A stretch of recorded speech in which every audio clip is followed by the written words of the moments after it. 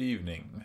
This is Tyler Gambino with Baby Poop for the Soul. I am sitting in my bathroom on the floor behind two closed doors, and it is currently 9:40 p.m. What a day. We've decided that we are going to sleep train my son, which is tough right now. Today's day number 1 of this. It is expected to take about 2 weeks. He's currently asleep right now, which is great. It starts off, for those of you who don't know, babies most often do not sleep very well, obviously. They don't get enough sleep, even though they're sleeping 12, 13 hours a day, whatever. They're actually supposed to be sleeping anywhere between 16 and 17 hours a day around this time. My son is 7 months.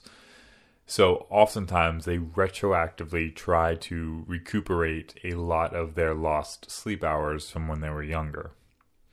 So the goal is to give my son 3 naps a day and have him sleep from 8 p.m. to 8 a.m. every night.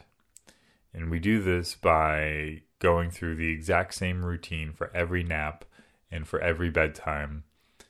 And sometimes they take about half hour to an hour of prep-ish, half hour for the naps, making sure that you're not doing anything that would excite him too much.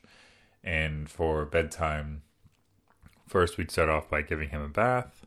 And of course, you have to keep it kind of relaxed. Some calming music, perhaps soft toys, a story, whatever. And then from the bathroom, he gets dressed for bed in a specific outfit. We do a onesie and his baby sleeping bag, which keeps him warm. Then we read to him a book. And then he goes to bed. And by that, we turn off the lights and we say, "We love you. Sleep well. We'll be right here." And then we leave the room and he cries. And this is the most difficult part because it starts off as a pretty subtle cry of, "Hey, I'm ready to be taken out of here. I don't like this." And it slowly evolves into something that sounds like he's screaming out of his stomach.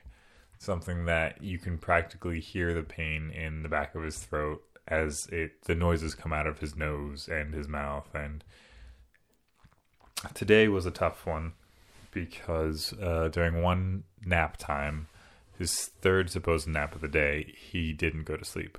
He spent 45 minutes screaming nonstop, and we had to sit right outside of the room and go in only every 5 to 10 minutes or so just to reassure him that we were still there, which honestly seemed to make it worse.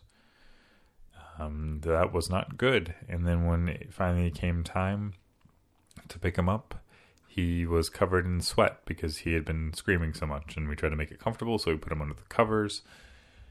Not completely, just, over his waist. And that was a tough time. However, he seemed happier and more okay with being by himself throughout the day. I put him in his bouncer, and he had a good time there. So there's something to this.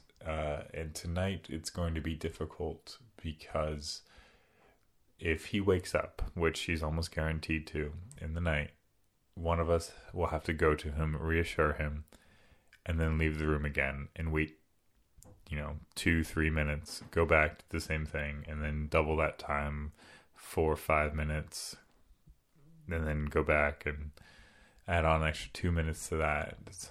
And you just do that throughout the night every time he wakes up.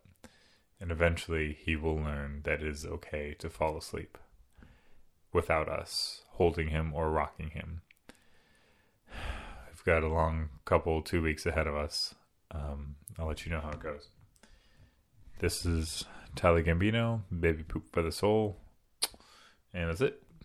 Peace.